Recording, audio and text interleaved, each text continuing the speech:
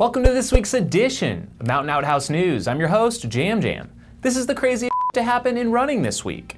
This week's stories include the Promstead 100, Backyard Ultra version 2.0, and course records fall at the Crown King Scramble 50K.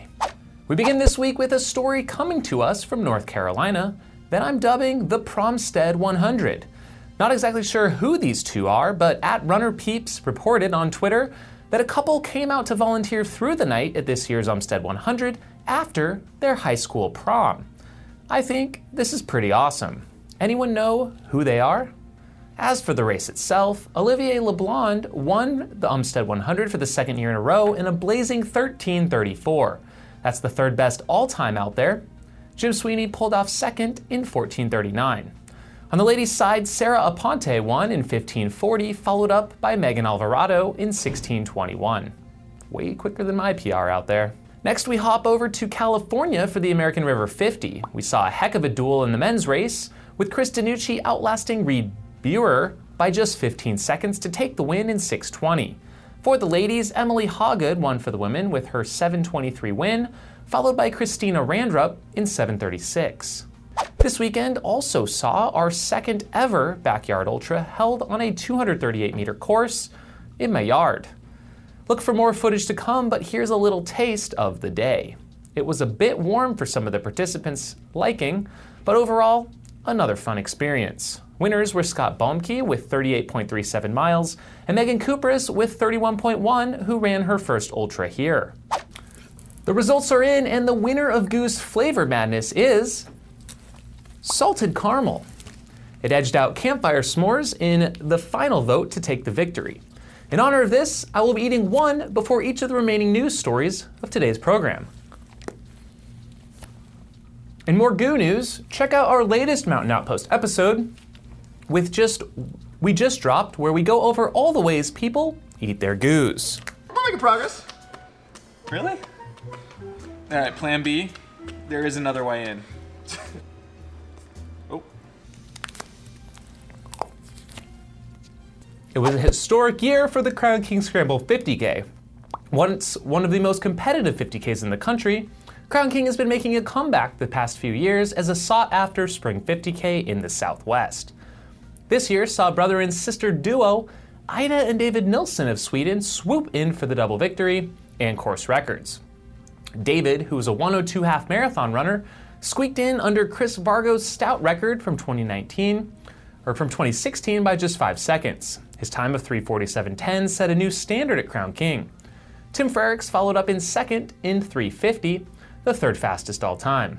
For Ida, she was aiming for Ann Trayson's mark of 4:34.13 set back in 2002. Alicia Vargo came within 14 seconds of that back in 2016, but Ida smashed it in 4:26.44. Debo, Dylan Bowman, has had another 2019 setback. After his sickness at the Hong Kong 100K, he was looking to turn things around before this summer's Hard Rock 100. He unfortunately turned an ankle roll on the first day of training camp and ended up with an avulsion fracture of his fibula. Looks like he'll be out for some time. All the best, my friend. A follow-up to last week's Georgia Death Race Golden Ticket results, it has been confirmed that Morgan Elliott, Sean Pope, Lucia Bueller, and Liz Canty all accepted their spots in Western states this summer. The Leona Divide set of races took place in Southern California, and a couple of sterling silver tickets were handed out to the top folks in the 50-mile distance. Wyatt Millian won overall in 7:18, earning a spot in this summer's Angeles Crest 100. Second place, Alex Cernanis, will also be offered a slot. On the women's side, first place Jean Springer and second place Dicey Osaguida will additionally earn a sterling silver ticket. Lake Sonoma 50 is this Saturday, and the next shot for Golden Ticket Western States seekers. The field is once again stacked with Max King, Dakota Jones, Jared Hazen, Stephen Kirsch, Tom Evans, and Sebastian Spieler. Also towing the line is Guillaume Calmette, who is rebounding from his Barkley Fun Run 2 weeks back, and surprisingly will be towing the line of his first 50-mile.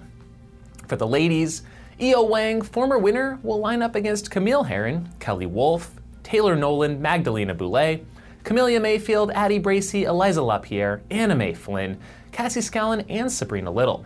Whoa. This has to be one of the most exciting women's fields so far this year. Nice work, the Lake Sonoma team, Skip Brand, Heldsburg Running Company, and Tropical John for assembling the stellar lineup. Be sad to be missing this one.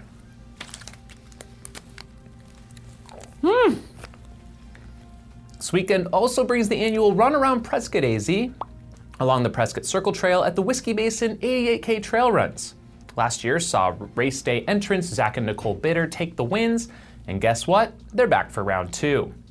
I'm also towing the line, kicking off the 2019 Whiskey Man Series. Stay tuned for more from that. It's that time of year. The Boston Marathon takes place Monday under what is looking to be some wet weather conditions for the second year in a row. Take note, runners, especially you elites. A singlet and some thin gloves just ain't gonna cut it. Jack it up, folks. Don't drop because you weren't prepared. And special shout out to Mountain Outpost's own Skylar Hall, who will be towing the line. Go get him. Just saw this one come across, and I'm wondering what Frankenshoe combo would you make? If you visit governwear.com, Govrnwear.com, you can send them 2 different shoes and have them make a custom mashup of the upper and outsole. Oh, the possibilities. The International Trail Running Association, or ITRA, just announced its new national representatives. The national representatives are elected by each country's members, and there is 1 organizer representative and 1 athlete representative. I'm proud to announce that I was selected as the organizer's representative. Thank you to all of you who voted. And the Mako Show's own Chris Mako was elected as the athlete representative.